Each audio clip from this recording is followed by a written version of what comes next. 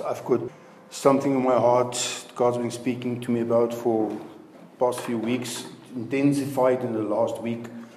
And then somebody sent me a little video clip, and I didn't speak to this person, and he didn't know what I was busy with, but he sent me a video clip, and this video clip was so confirming, such a confirmation of what God was busy with me, that it just ignited something on a higher level in me. And so I asked God to just help me to try to convey what I feel inside, because essentially when we minister, it's actually God or Christ ministering through us. And it's Him flowing through us, and you are receiving from Him. And it's not about me, it's not about any of us really. It's all about the Christ that's inside of you. That's what it's about. Because you are created to be an expression of God. And in Colossians 2:10 it says, the fullness of the Godhead dwells in Him in bodily form, and He is within us. So God designed you in such a way that that fullness can have residence inside of you. Why? So that you can be a vehicle to express that fullness. You're designed with a dimension inside of you that exists nowhere else in the universe. You have a Christ dimension, a kingdom inside of you that can flow the fullness of God towards the rest of creation. You are designed for that. And God has a purpose with you tonight. And you know that God is love and God is light. And there's no darkness in Him. So wherever God is, you won't find darkness. Because He's light. Now if we switch off the light in this building, it's going to be dark. When you switch on the light, what's the first thing that you realize? There's no darkness. So light came to reveal that darkness does not exist in light. Okay. Now, God is light, and the Word of God says, you came from above. When you began, when you started living, it didn't begin in your mother's womb. You were an idea in God's mind before creation. You started in God. But you started in God through a word that He spoke. And He spoke these words in Genesis 1:26 says, let us make man in our image, according to our likeness. Let us make man. And if we're talking about God's image, we're talking about spirit, because God is spirit. And God's image is not natural, God's image is spiritual. So when God says, let us make man in our image, He's talking about a spiritual image. So in Genesis 1, we find that God created the spirit man. And that spirit man came directly from Him, from above. So you were born from above. When? Before time. Now, here's the interesting thing. Whenever you read in the Bible the words born again, most of the times, 95% of the times, it actually should be translated born from above. So when God speaks about you being born from above, He's actually referring to your spiritual life.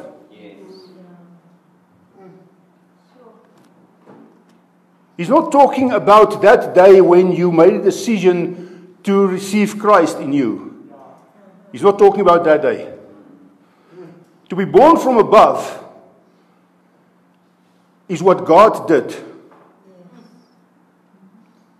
And then He took what He spoke into existence by a word, and He breathed that into the body that He formed in Genesis 2 verse 7.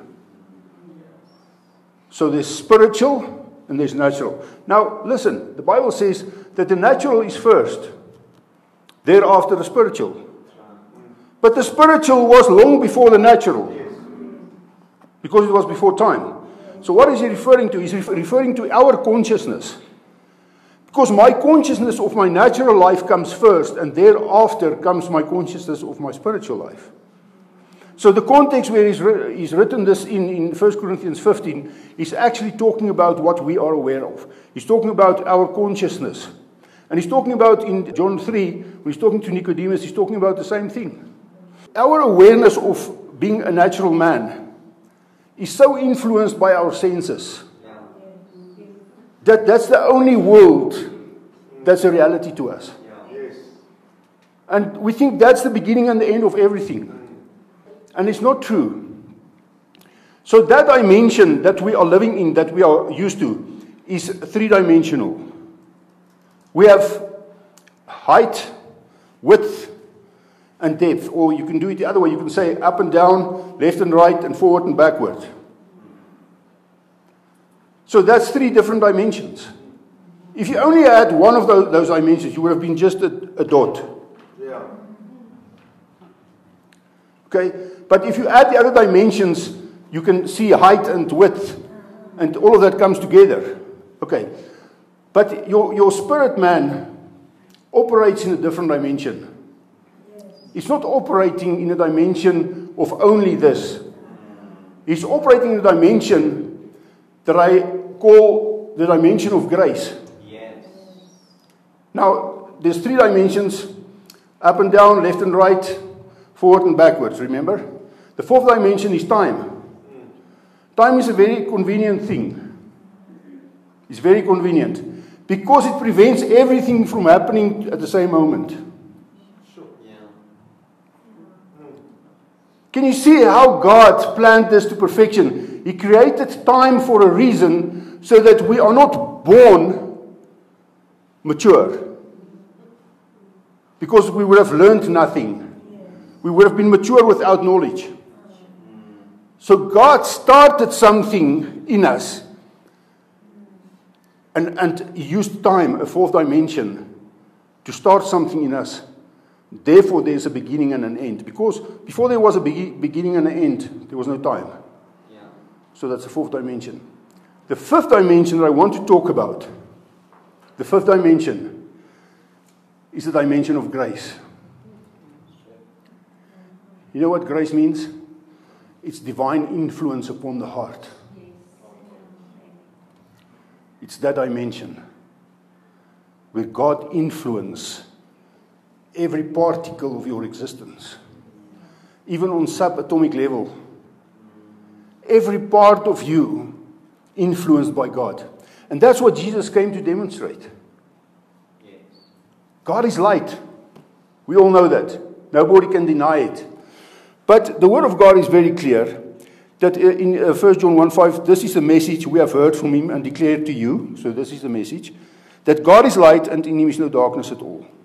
He is also called the Father of lights. Do you know that? In James 1:17, he says, every good gift and every perfect gift is from above. Now, above is actually inside of you because it's a higher dimension. Okay? Above is not geographically above because on the other side of the planet, it would have been down then. So above is a higher dimension inside of you. So he's saying, James 1:17, every good gift and every perfect gift is from above and comes down from the Father of lights. Now, if God is your Father and God is light and He's the Father of lights, then what are you? Is that common sense? Okay. That's why Jesus also calls us the light of the world. In Matthew 5:14, you are the light of the world. Now, if God is spirit and His children are spirits, because He's also called the Father of spirits, Hebrews 12:9, He says, shall we not much more readily be in subjection to the Father of spirits and live? So God is the Father of spirits, which is the Father of light. Yes. Jesus calls us in Matthew 5:14 the light of the world. Jesus Himself calls Himself the light of the world also. In John 9:5, He says, as long as I am in the world, I am the light of the world. But while He was in the world, He called us the light of the world. Now, this was before the cross. Before the resurrection. Before anything was done. He called us the light of the world. Now, that is just amazing. That means it's clear that it came from above. We were born from above. long before we accepted Christ. There are a lot of people that really won't agree with that. But it's because of religion. It's because of the way we grew up. We never studied the Word and go into depth into what God wants to say.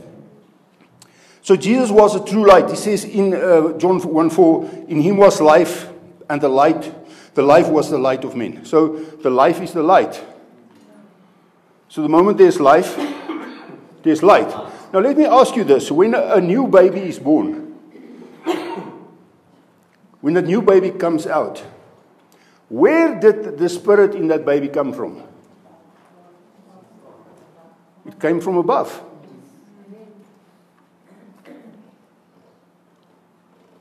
So there's a difference between being born again and being born from above.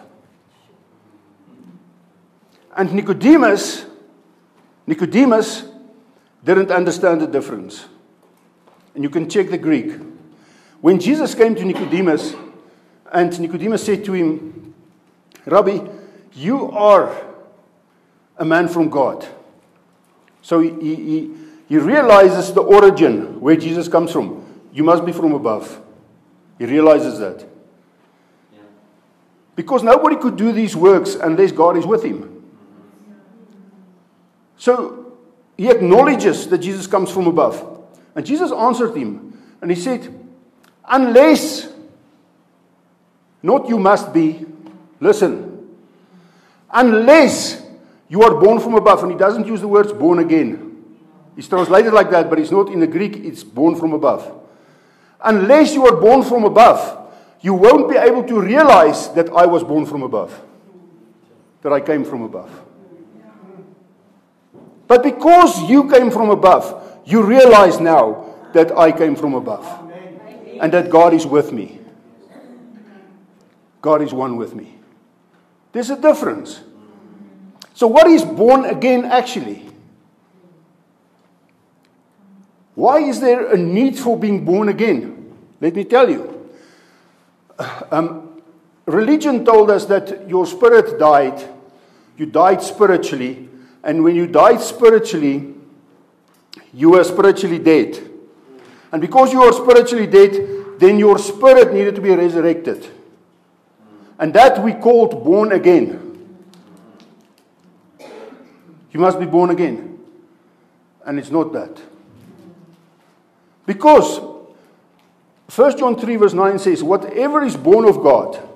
Is there anybody here that's born of God? Let me just ask you. Okay, whatever is born of God cannot sin.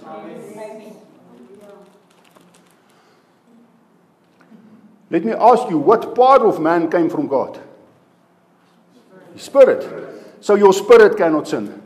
That's why Ecclesiastes 12:7 says, when a man dies, his spirit returns to God who gave it, and his body returns to the dust from where it was taken. So nothing can be done to the spirit. The darkness cannot touch the spirit. Sin cannot touch the spirit. The spirit man cannot sin. Nothing can go with spirit, wrong with spirit. Your spirit cannot die. So what is the problem? The problem is in the soul, which is the mind, the will, the emotions. Let me give you a good example of what Jesus came to demonstrate. When Jesus became sin, 2 Corinthians 5:21 says, God made him who knew no sin to be sin for us, so that we might become the righteousness of God in Christ Jesus. While Jesus was sin, he was hanging on a cross. Remember, he became sin. He didn't just take the sin of the world upon him. He became sin. So he was the vilest of vilest on the earth at that moment in history and in future. Because all of the sin is what he became.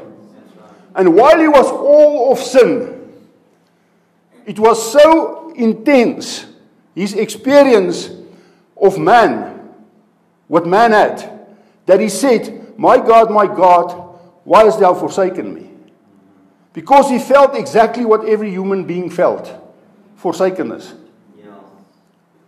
And then he said, while he was sin, he said, Father, his last words, Father, into your hand, while he sinned, Father, into your hand I commit my spirit. So what does that mean? The spirit cannot be touched. Even if he became sin, his spirit could not be touched. But Isaiah 53 verse 11 and 12 says, his soul was poured out unto death. Other translations, his soul was poured out to Hades. Acts 17 says his soul was poured out to Hades. Now, some people think Hades means the grave. Listen, his soul did not go to the grave.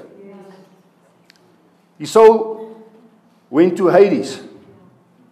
It's the place of departed souls. It's not hell. It's translated as hell in some mistranslated sections of Scripture, but it's not what it is. So his spirit went to the Father, his soul went to Hades, and his body went to the grave. 3 different places for 3 different things. God made you spirit, and that spirit is light. And your spirit cannot sin. Your spirit is perfect forever. Nothing can change it. Your spirit is absolutely holy. The final thing that needs to happen to us is the saving of our soul. It's a process. It started that day when you received Christ in your consciousness. And now the process is ongoing because you need to grow. That's why there's time. There's a process. You need to grow until you come to the full stature. Remember? That's why he gave the 5-fold ministry, or the 5 gifts of Jesus. It's actually gifts, because he said in the previous verse, Ephesians 4, verse 6, he says, and he gave gifts unto men. And then he started explaining the gifts. And he says, apostles, prophets, teachers, evangelists. So, in other words, all those gifts was given to bring us to the mature Christ. Yes. That's the purpose. It's not to rule over the body of Christ. It's not to tell them what to do. Yes. It's not to be the boss. It's to be the servant. Yes. And to show them how it's done. That's right. Be an imitator of me as I am of Christ. Yes. Yeah? Yeah? Okay. So, this spirit man that's inside of me, his name is, now just hold on. His name is the Lord from heaven. The natural man is called the natural man of the dust of the ground. Let's go to 1 Corinthians 15. And so it is written, the first man, Adam, became a living being. Now listen, the last Adam became a life-giving spirit. And this is so powerful. Listen, here's something very, very important. The first man became a living being. He was just alive and living from his senses. The last Adam, a life-giving spirit. Why a life-giving spirit? Because that spirit that's within me was designed, the spirit that God breathed into us, was designed to bring life to my soul and to my body. That immortal life that was supposed to be given to us, it was given to us inside of us as spirit, as light, as life. It was given to us from above. Okay? But if I don't understand it here, all of the promises of God are yes and amen in Him. It's in here. The fullness of the Godhead is inside of you. But it cannot come to the body dimension except if it comes through this thing. Through your soul, through your mind, your will, your emotions. This is the gateway to your mind for everything to happen. And if I don't understand it, that preciousness of everything that God planned for us cannot be manifested. That's why people keep on dying. They don't believe in immortality. They don't believe it. You know that eternal life and immortality are 2 different things? Eternal life is spirit. Immortal life is body. And I can prove it.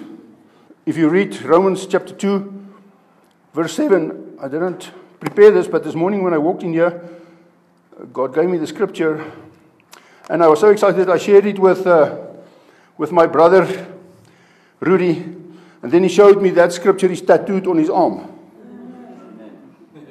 That was confirmation. I mean, God let him get a tattoo how many years back to show me today I heard his voice. Thank you, Lord. He says there, verse 6, he says, who will render to each one according to his deeds eternal life, that's spiritual, to those who by patient continuance in doing good seek for glory, honor, and immortality. Listen, you need to seek for glory, honor, and immortality. Now, is there anybody here that seeked immortality? Yes. I know the Kuruman guys, they do. Julle is vrot van dit. Op 'n mooi manier. God's desire was to have a dwelling place forever, and if my body is his dwelling place and my body dies, then his forever home just vanished. God wants us to be his dwelling place forever. Remember in Revelation 21 verse 3, he says, the tabernacle of God is with man. Yeah. God will dwell with them and be with them, in and around them. There's a lot of scripture that confirms that. We are the temple of God. 1 Corinthians 3:16, 2 Corinthians 6:16, all those scriptures actually tells us that God chose us as his dwelling place. But how can we be his dwelling place if we don't live forever? Because God is a forever God. And he says we must seek immortality, but we don't seek it. No, we judge it. We say, no, you know what? That's a lunatic. You can't listen to that guy. He's talking rubbish. But there's a scripture. Do you seek immortality? I hope you are. Right. Now, as I said, the spirit cannot sin. It cannot sin. Let me confirm to you that that which was darkened, that which needs restoration, that needs to be saved, is not your spirit. What needs to be saved is your soul. Why? Because it's the only place where darkness exists. Because when Adam and Eve sinned, they ate of the tree of knowledge of good and evil in the garden, and that was basically the law. Because when they ate of the tree, they had knowledge of their sin. And Romans 3:20 says, through the law is knowledge of sin. So if you don't have a law, you have no knowledge of sin. So when they ate of that tree, they received knowledge of sin. What was their sin? Sin means to miss the mark. The only thing that they missed in the garden was the tree of life. So eating of the tree of knowledge of good and evil was not the sin. The sin was not eating of the tree of life. Because God wanted to join that spirit of the tree of life, the Holy Spirit, the spirit of life of Christ, with our spirits. And he that is joined to the Lord is one spirit with him. God wanted to join them. But before it could be joined, what happened? They ate of the tree of knowledge. They ate of the law. And what did the law do? The Lord did a very terrible thing. Listen to this. 2 Corinthians 3:14 says, but their minds were blinded. What's blinded? Your mind. Their minds were blinded. For until this day, the same veil remains unlifted in the reading of the Old Testament, because the veil is taken away in Christ. But even till this day, when Moses is read, a veil lies on their heart. Now listen, your heart is your spirit. It's your true identity. It's the son of light. It's the son of life. It's who you are. Now you are either Adam, that's from the dust of the ground, or you are the Lord from heaven. You are either a living soul or a life-giving spirit.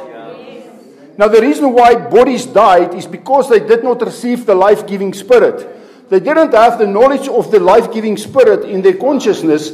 Therefore the life of God could not manifest through them. although the life of God was in its fullness inside of them.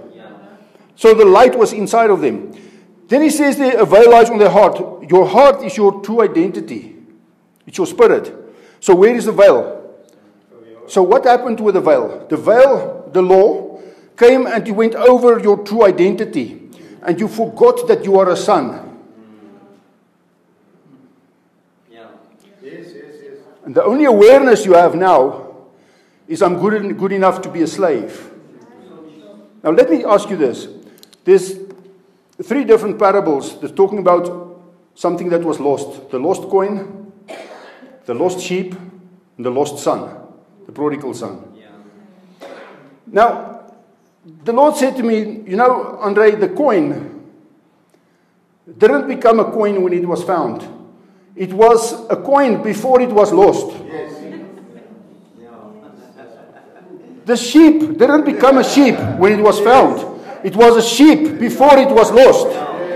The son didn't become a son when he was found. He was before it was lost.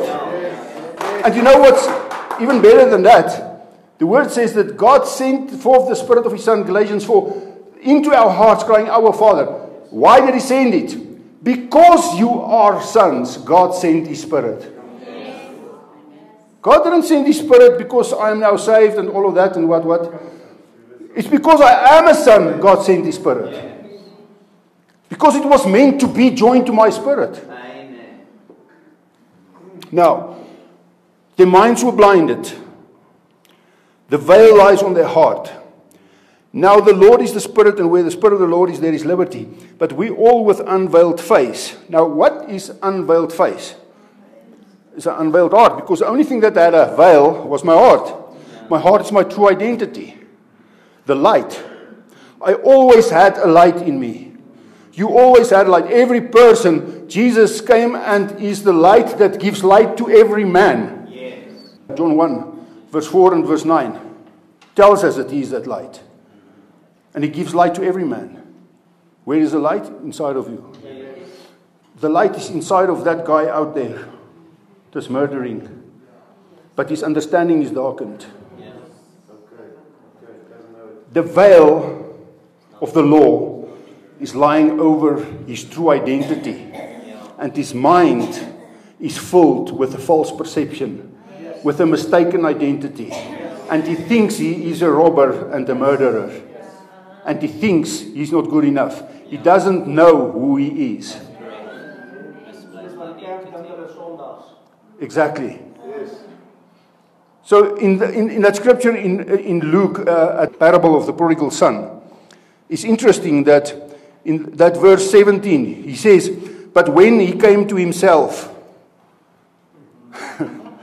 when he came to who he really was, the son, he said to himself. Now, that thing he said to himself is very important. Because what said to himself? Did he say, hey, self, with his mouth? No.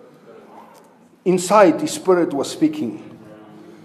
A 5th dimension voice. The grace of God. What influenced him? Grace is the divine influence upon the heart. The grace of God started speaking inside his heart, which had the ability to speak to his mind. And he said to him, you are a son. Remember, you are the son. Remember, can you remember? Everybody belongs to the Lord. But we need to come to ourselves. Become aware of who we truly are. In Psalm 24 verse 1 it says, the earth is the Lord's and all its fullness. The whole world and all those who dwell therein. So everybody belongs to God. Nobody ever belonged to Satan. When a thief steals something, is he the rightful owner of it now? He never is the rightful owner. It always belongs to God. The alienation is in our minds. Only in our minds. Not in my spirit. My spirit is perfect. Always been perfect. But the veil is over my true identity.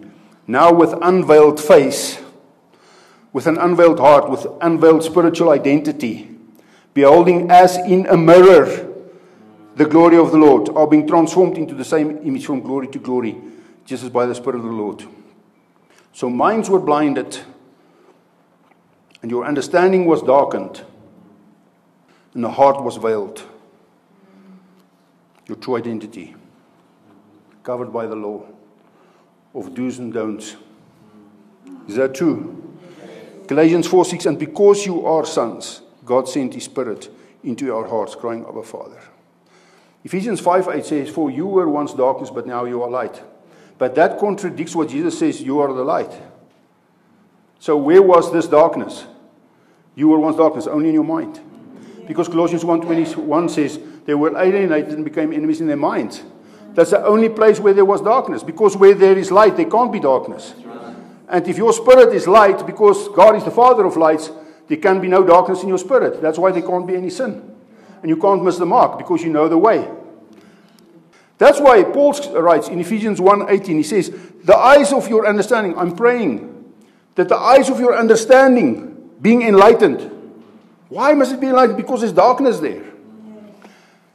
Being enlightened, that you may know what is the hope of His calling, and what are the riches of the glory of His inheritance in the saints, and what is the exceeding greatness of His power towards us who believe, according to the working of His mighty power, which He worked in Christ when He raised Him from the dead and seated Him at the right hand in heavenly places.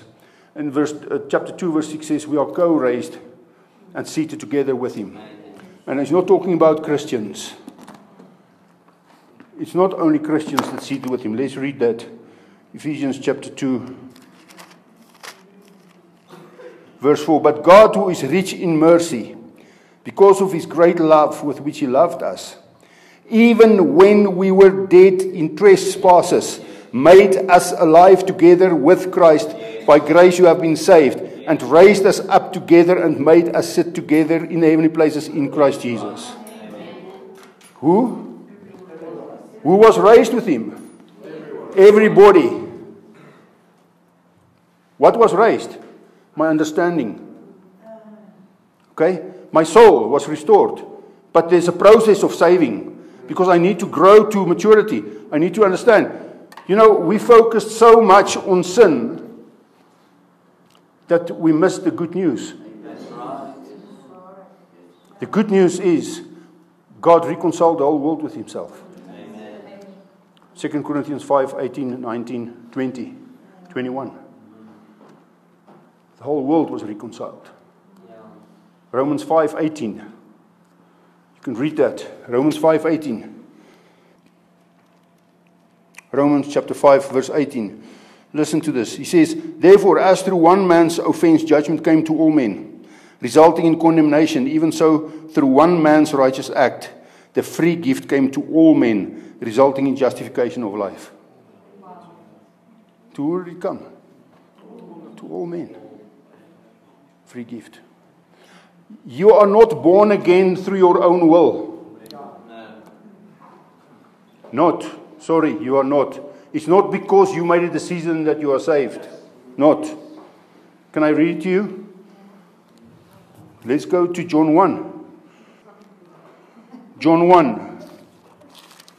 John 1, verse 12. But as many as received Him, not aangeneem. Hy is nie 'n weeskind wat jy moet aanneem nie, hoor. Hy is nie 'n weeskind nie. Okay? He said, but as many as received Him. Where? Here. He's already in you. You can't help it. Christ within us is the hope of glory. In everybody. But He's already in here. You need to receive Him here in your consciousness. Okay? He says, but as many as received Him, to them He gave the right to become children of God, to those who believe in His name. Okay? Who were born not of blood, nor of the will of the flesh, nor of the will of man, but of God. So you're not born of the will of man, but of the will of God. That's quite clear. But if you don't believe me, let's read James 1:18 quickly. He says, of His own will He brought us forth by the word of truth, that we might be kind of first fruits of His creatures. Of His own will He brought us forth. You had nothing to do with it. It's grace that you came to the awareness of the work that He has done in you. The work that I have started in you, I will finish. Isn't that true? Philippians. Die werk wat ek in julle begin het, sal ek voleindig. He began a good work in you. It's His work, not our work. Praise God for the light. 1 Thessalonians 5 verse 5 says, you are all sons of light and sons of the day. We are not of the night nor of darkness. All. You are all. Okay, let's go to the Old Testament because some people are still under the law. They only take the Old Testament. So let's read from the Old Testament. Just to confirm that. I think let's take this scripture in Deuteronomy 32 verse 18. He says, of the rock who begot you, you are unmindful. Where's the problem? In the mind. Of the rock who begot you, you are unmindful and have forgotten the God who fathered you. This is in the Old Testament. Right? This is not after the cross. This is long before it. So who is he talking to? He's talking to the people that's in front of him. And he's saying, of the rock we got, you are unmindful. Here's the problem. And have forgotten the God who fathered you. Then he says in Psalm 82 verse 5. He says, they do not know nor do they understand. They walk about in darkness. Where's the darkness? In the head. They walk about in darkness. All the foundations of the earth are unstable. God said, you are gods. Why? Because you are children of God. That's why you are gods. Jy weet as 'n renoster 'n babatjie het, is dit 'n renostertjie. If God gets a child, it's a God. Okay, maar nou nie op die renoster vashak nie.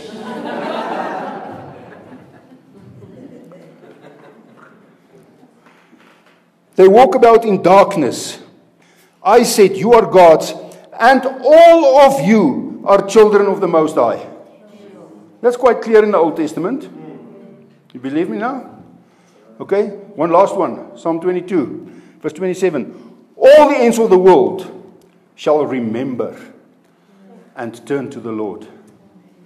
And all the families of the nation shall worship before Him. Everybody will at some point in time remember. What will they remember?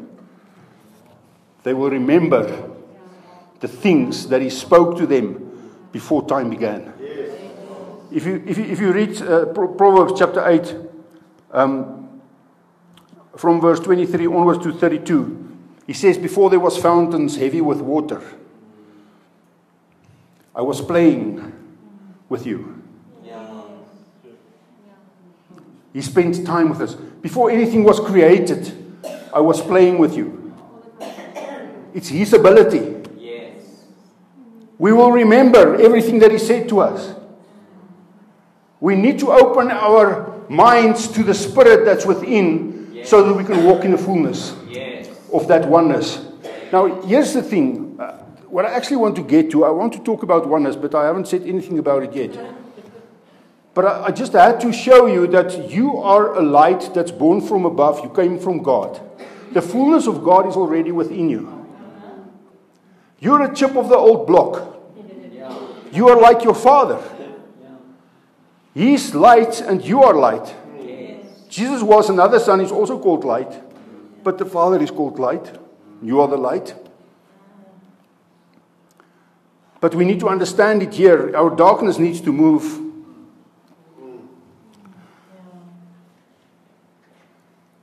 So what is the oneness thing? You know, Jesus did some amazing miracles. He says in John 14:12, the works that I have done, you will do, and greater than these you will do. Is there anybody here that's done that already?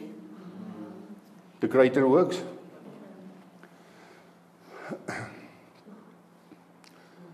When will it happen? It will happen when we truly realize the oneness and we come together as a body and function as that one. Jesus says, John 5:30, I can of myself do nothing. Okay, if Jesus said it, it's true. Because He is the way, the truth, and the life. He is the Word of God, which is truth. John 17:17. The Word is truth. So He is the truth. And He says, I can of myself do nothing. So why are we trying to do it? God is doing everything. Let me give you another example. He says, John 5:30, he says, out of myself I can do nothing. There's another scripture in John 15 as well. But listen, he says in John 10 verse 30, I and my Father, we are one. I and my Father are one. In John 14 verse 12, he says, the words that I speak to you, I do not speak on my own authority. It's not my words. But the Father who dwells in me, He does the works. So if God does all the work and the Son couldn't do anything by Himself, then the Son was looking and watching when the Father was doing these things. Because the Son didn't do it Himself. He couldn't do it Himself.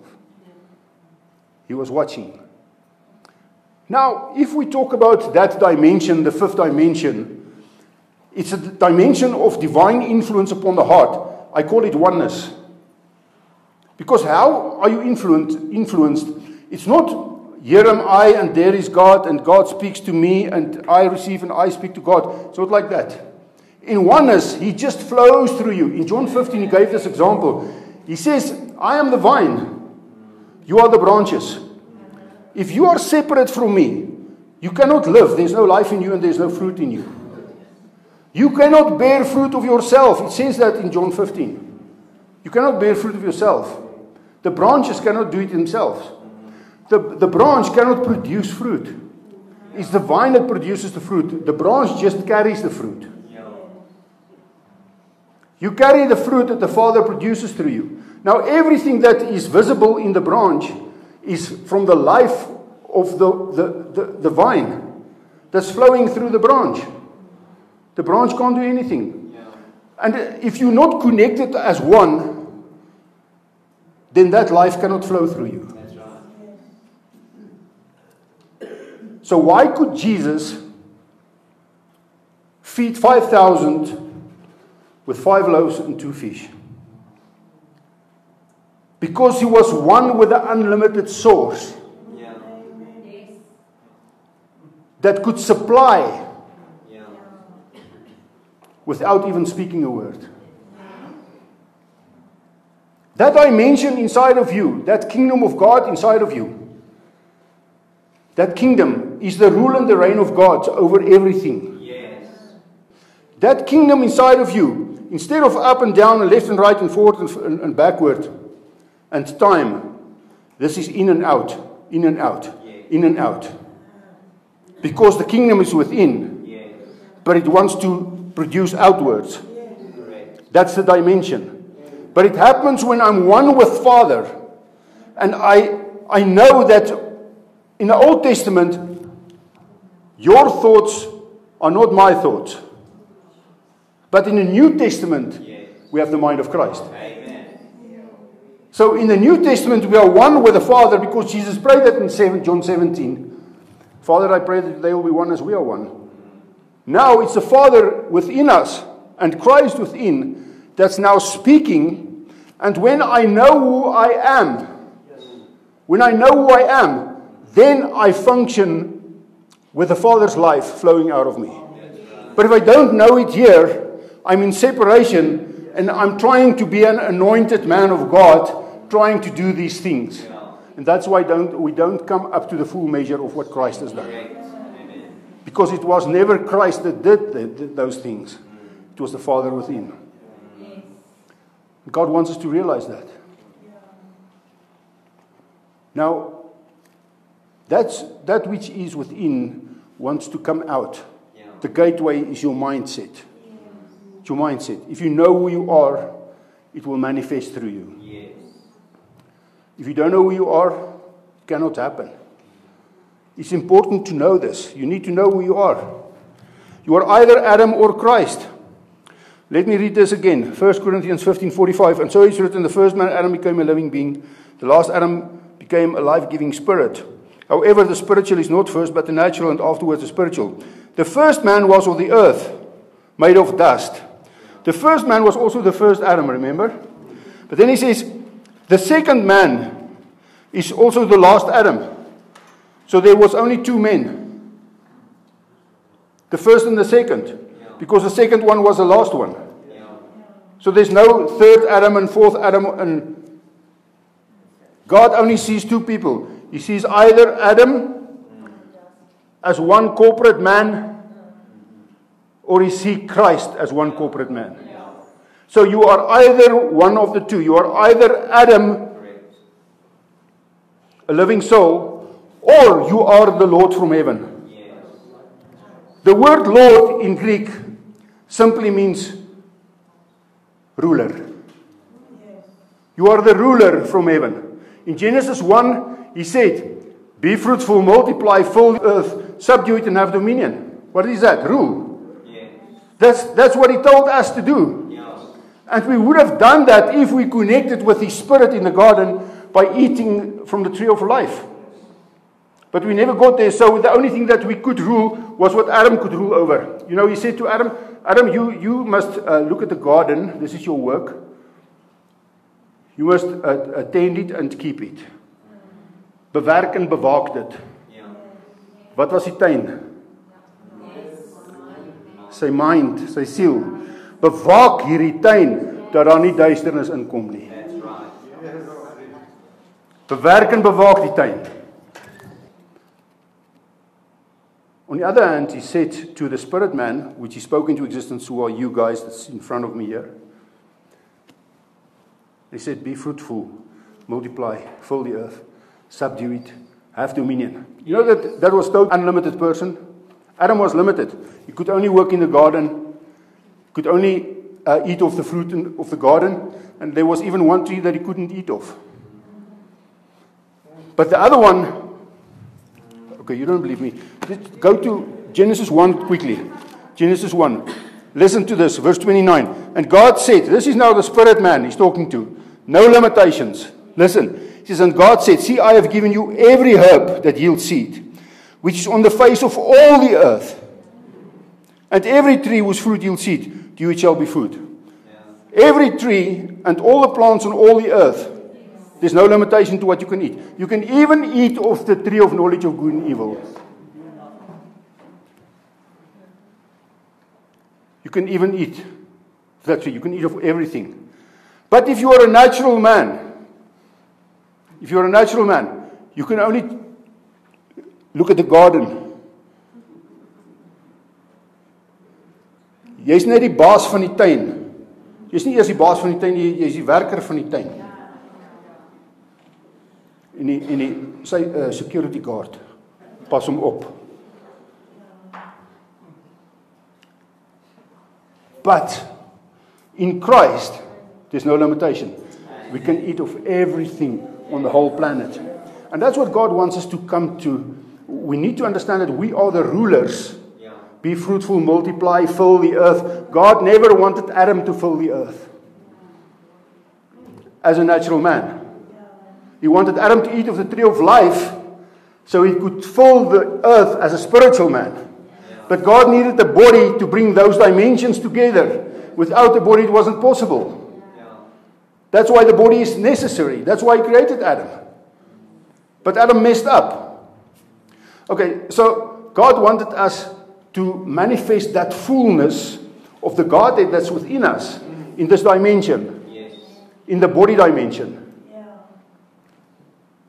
But it cannot happen if my mind is not saved. My soul is not saved.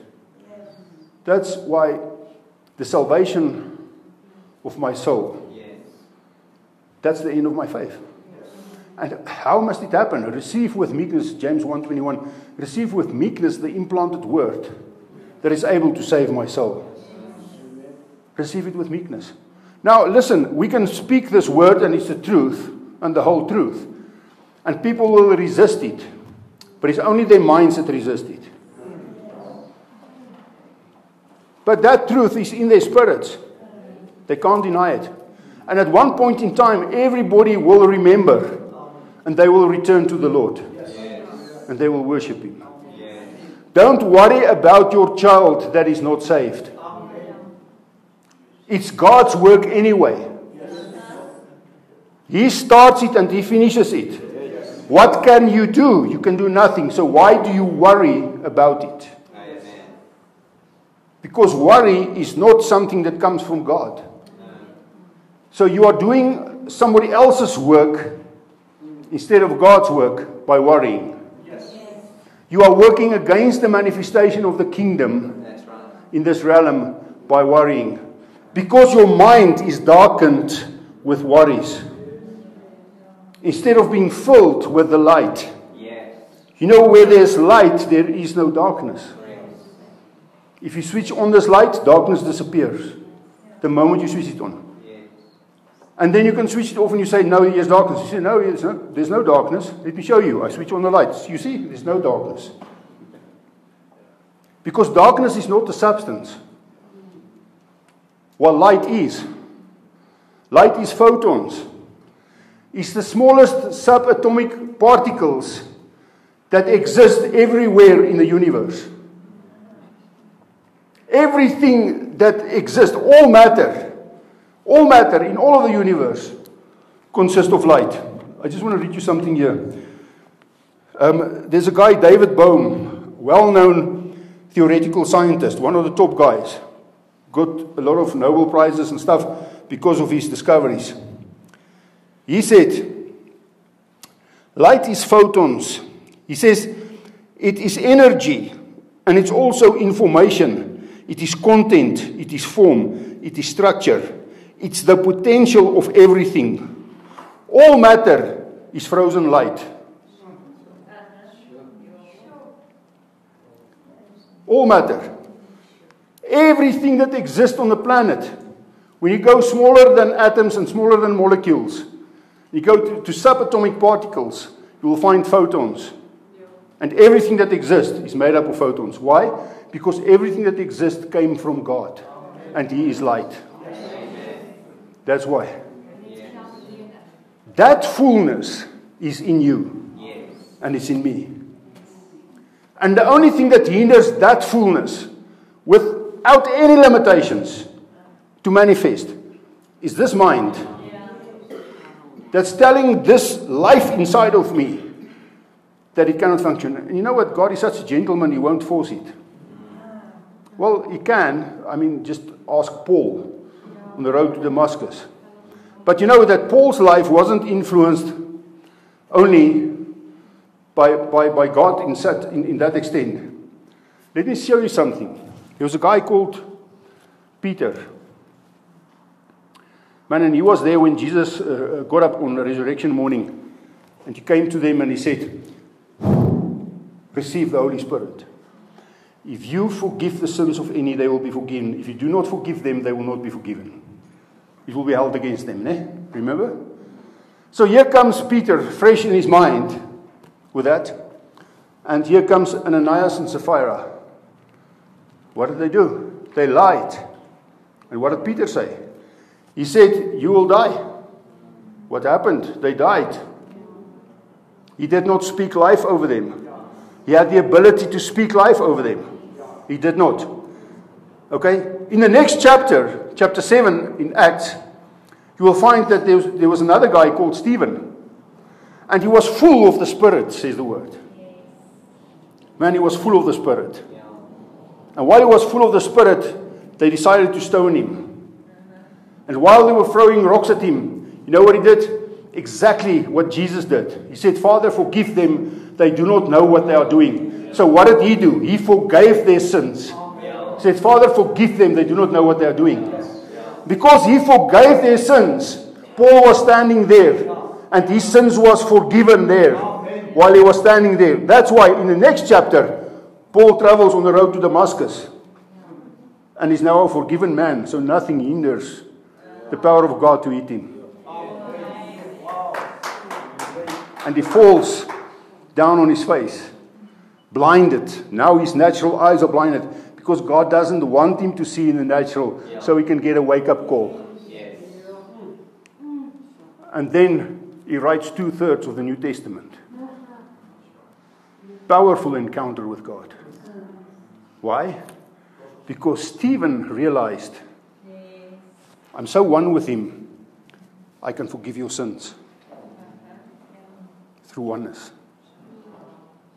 Peter didn't realize it. Through oneness, he condemned. Do we know what we are in for? Yes. Andre, en dit is die goeie nuus gewees. Dit is die goedheid van God wat mense lei tot draai. Die boodskap wat jy nou gebring het. Nie jy is verlore en jy gaan hel toe nie. Absoluut. Romeine 2 vers 4. Yes. Hy sê daarso, the goodness of God leads us to repentance. You're not led to repentance by something that goes wrong. The goodness of God. What is the goodness of God? The forgiveness and everything that flows from that inside. You know, when Stephen was speaking, it was the love of God speaking through him. Man, God is light. Listen, the kingdom of God is within you. The inner space is far greater than outer space. What is outer space? You know, when I ask you what is outer space, you will say, no, there's galaxies and, you know, you go very far away. That's outer space. No, outer space starts outside your body. That's outer space. Inner space is inside. It's spiritual. It's a next level. It's a different dimension. It's spiritual. It surpasses everything that is natural. It's far greater. It's like God. He surpasses everything. He transcends everything. He's far greater than anything. Far greater than what you can imagine. What you can think. The fullness of God is ready to manifest through us. And you know, Jesus prayed and he said, Father, I pray that they will be one as we are one. He prayed there in Gethsemane. It's a powerful prayer to say, Father, I pray that they will be one as we are one. Do you think if Jesus prayed that, it's not going to happen? Do you think there's any chance that it cannot happen? So what's the problem there? The problem is in our minds, we don't accept it. No, you know, you can't be one with God because, you know, we're not saying we are God. That's not what we are saying. Jesus het dit geen roof geag om aan God gelyk te wees nie. Filippense 2. Het die gestalte van die diensdag aangeneem. Okay? Ekskuus, mag ek net by daai woord wat Jesus gekom het om ons die Hebreëse woord is so skaal wat jy 'n gewig in kan geplaas het en dan jy sê maar meel gemeet in hom. Hy het dit in ewewig gebring. Ja. Dis wat ons gedoen het. Absolutely. We are so perfect in God's eyes that if God could be frustrated, I think that would be something that would frustrate him. That we don't realize how perfect we are in his eyes. We're looking at ourselves and we're looking in these 3 dimensions and we think that's the truth. Instead, we need to go deeper and we need to realize that this light that's inside of us is ready to shine. Where must it shine? Okay, now let's just go to another scripture. Yeah, I'm nowhere in this teaching tonight. I'm all over the place. But it's okay. That's what God wants to do now. So let's go to 2 Corinthians chapter 4. Now, remember that in chapter 3, we just read earlier that the veil lies over their hearts, and with an unveiled face, we see in a mirror, we see the Lord. Okay? Remember? But we are all with unveiled face, beholding as in a mirror the glory of the Lord, are being transformed into the same image. Now, listen, what do we see in the mirror? The glory of the Lord. Romans 3:23 says, we have all sinned and fell short of the glory of the Lord. But that is in our minds. My spirit never fell short of the glory.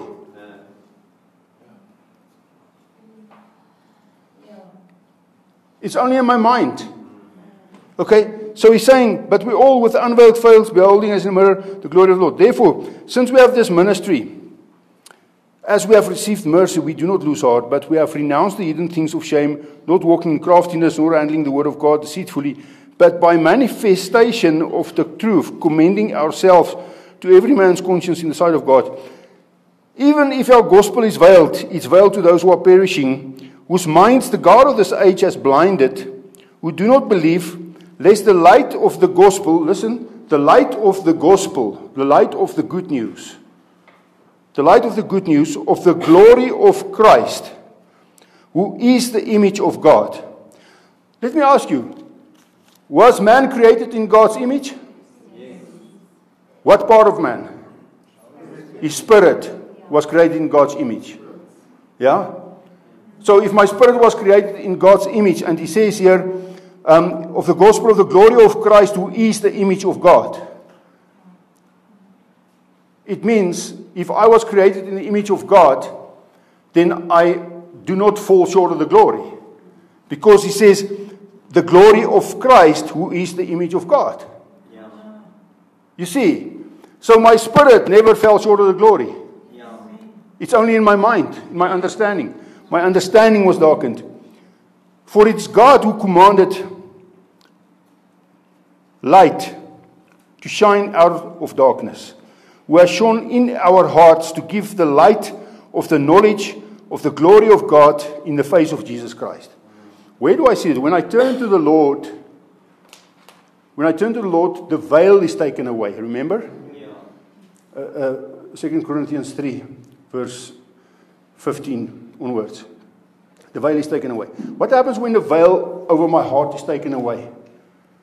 I can see the light. I can see I'm a son of light. I can see who I truly am. Yes. And when I see that, the life of God can flow through me. Yeah. Can flow through me. The light shines out of darkness. Man, it must come through here. Okay? It starts here. It must go through here.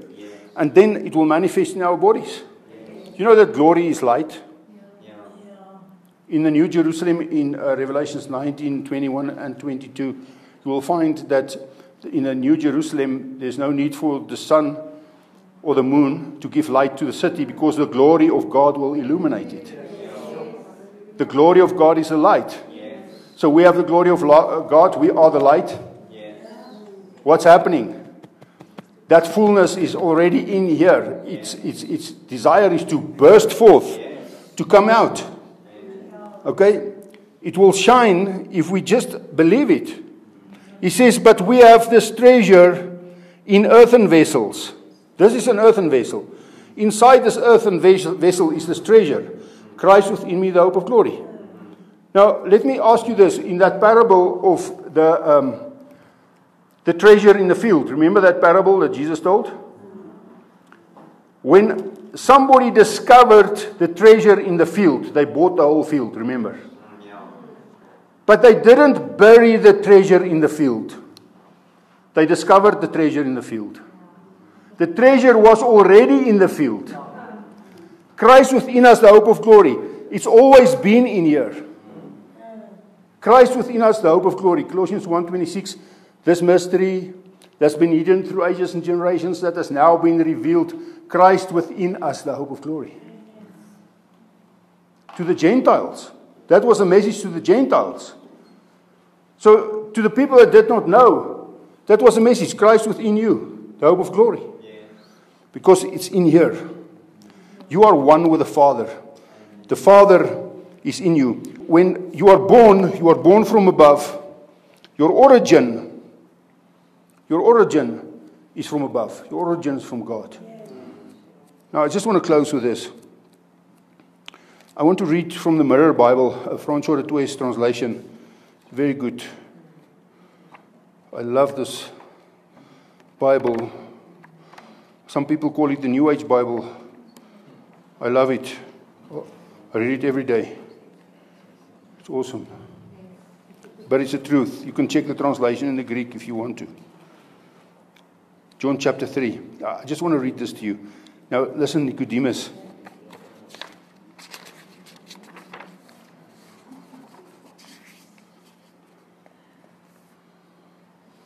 Now, amongst them there was a man who was a prominent leader among the Jews, a Pharisee named Nicodemus.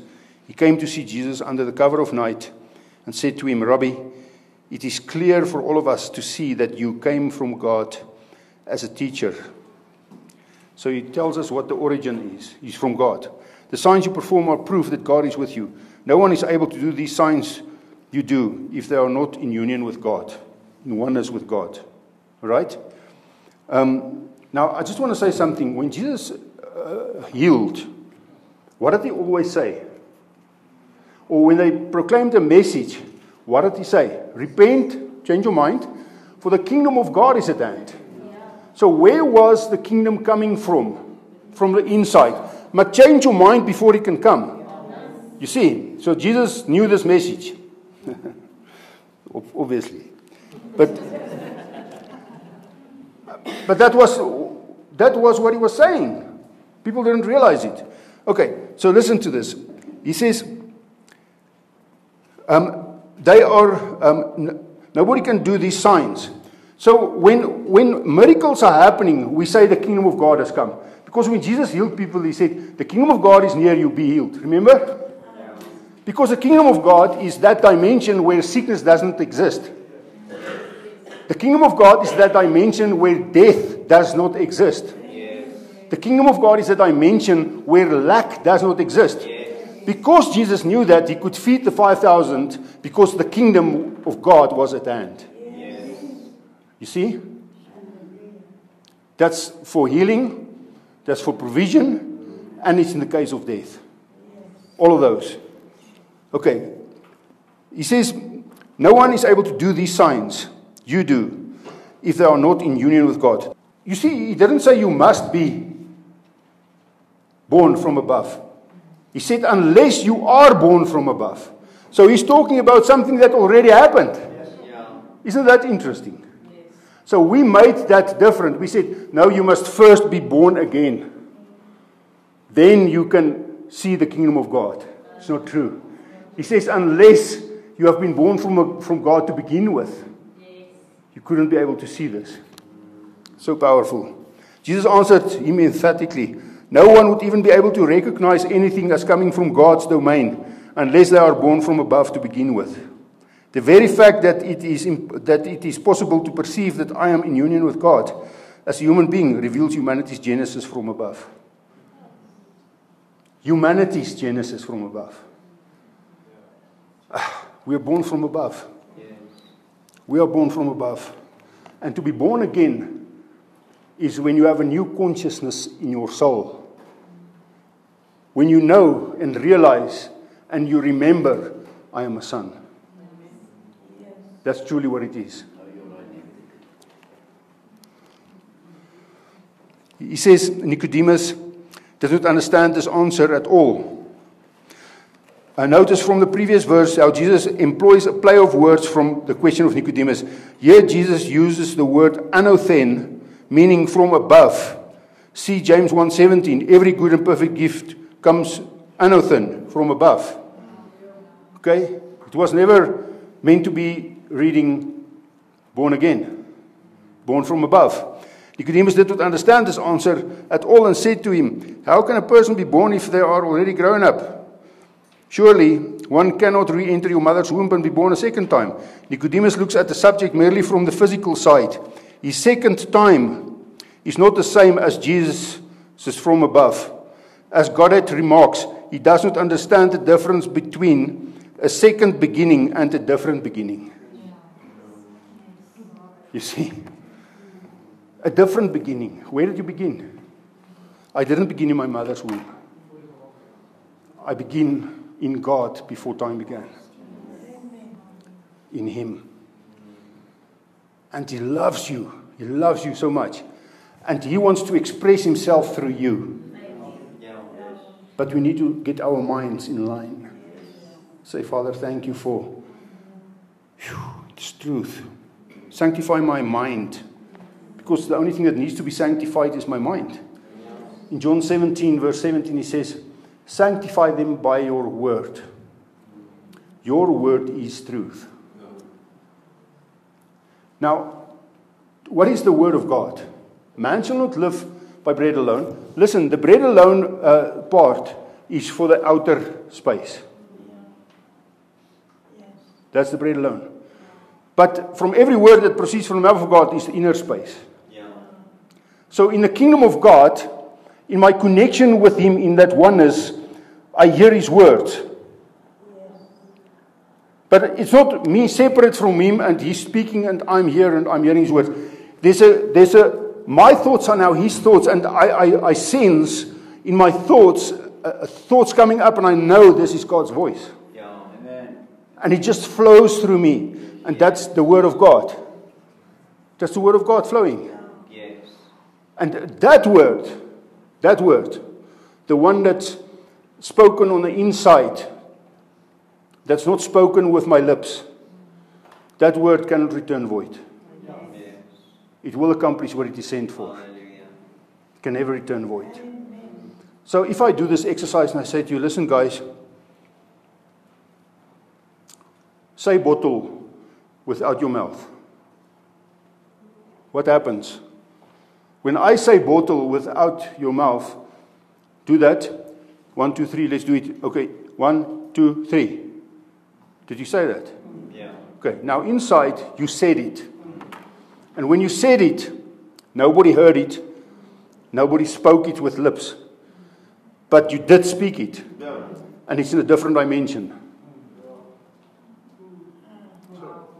It's in a different dimension. It's not that it did not happen. It did not happen in the natural, but it did happen in the spirit. Yeah. And the words that I speak to you, John 6:63, are spirit. And they are life.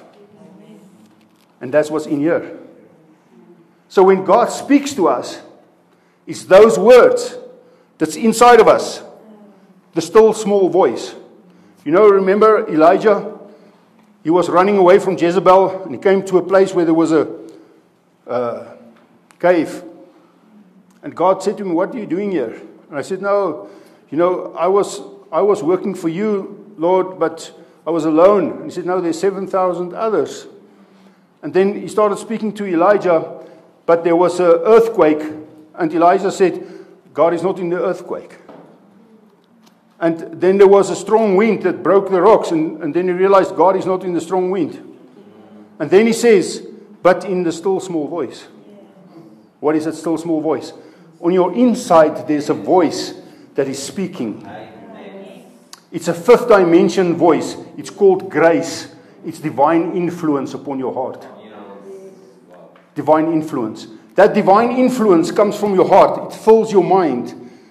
And when you speak those words, there's power. There's life. There's light. There is provision.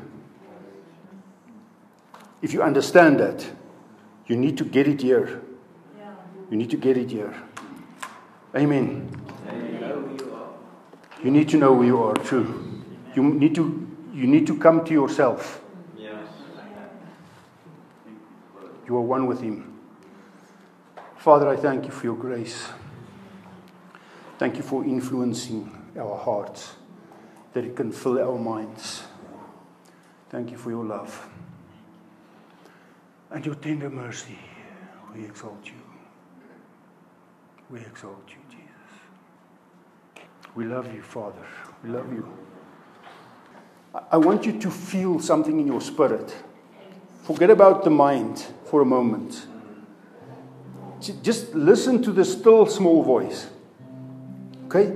It's a constant flow of thoughts when you are focused on Father. When your spirit is in that connection with Him.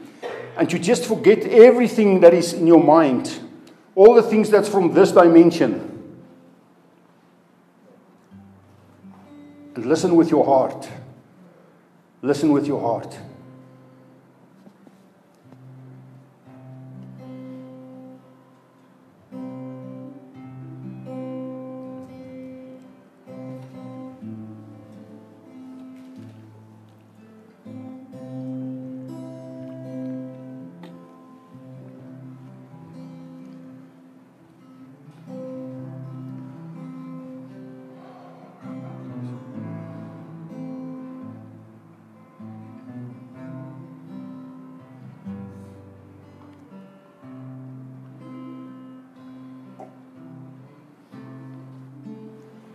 There are some of you here that said, Father, I can't hear your voice.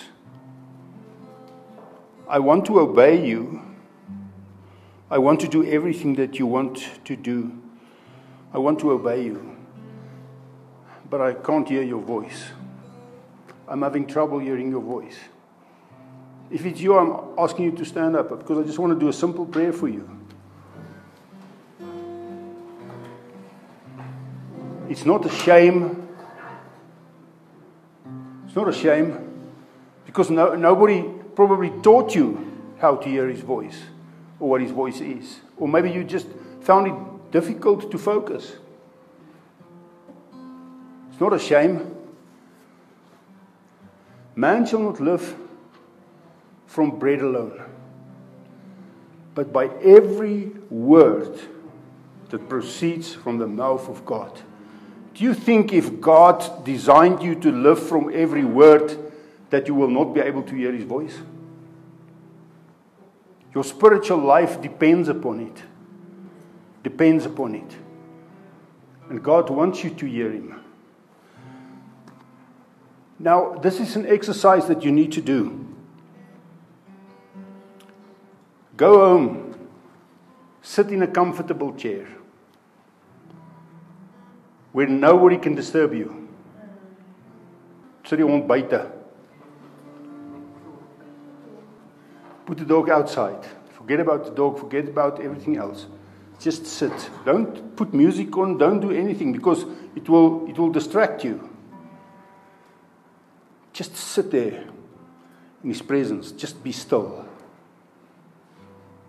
And wait. Say, Father, here I am. Please speak to me. And then you just wait. Don't say it again. Just wait. Just wait. Wait for him. And if nothing happens, do it again later that day. And if nothing happens, do it the following day. Do it again. And if you keep on doing it, at one point in time, it will come to you. And when it comes to you, make sure to write it down. When I go to bed at night, I sleep with pen and paper next to my bed. Because, you know, that moment right before you fall asleep, your carnal mind sort of switches off. And there's the only gap the Spirit needs to put something through. And right there, a thought comes, and you must write it down immediately, because if you think, no, you'll do it tomorrow, you will forget it. You need to write it down. And through the night, if he wakes you with a thought, write it down. Listen, it's something that you must exercise. You know how a baby hears the mother's voice? By hearing it repeatedly. God says, my sheep knows my voice. He says, there's no way you can't hear it. You will know it. You will know it's his voice when you hear it. Do you want to hear God's voice? I also want to hear his voice. I'm sure those who hear his voice want to hear it better. Everybody needs it because you can't live without it. But it comes through oneness. It comes through that realization, I'm not separate from God and now I'm trying to hear him speak. He's in here, he's one with me. And now his thoughts are flowing through me. It's his thoughts. That's him speaking to me. Okay? So, Father, I pray for every person in this building, and especially those who are standing. I pray, Father, that you will make it easy for them to have intimate oneness with you. Let them hear your voice. Let them hear your truth. Let their minds be sanctified by your truth, by your word.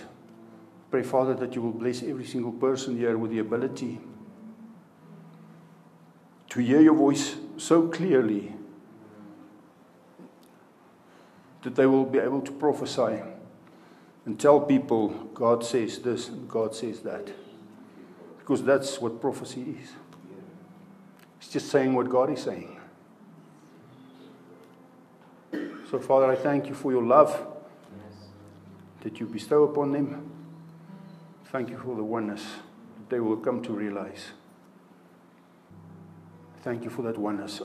We are one with Him. We are one. We are one. Thank you, Jesus. We are one. Because of what you have done, we are one. We are one. Thank you, Jesus.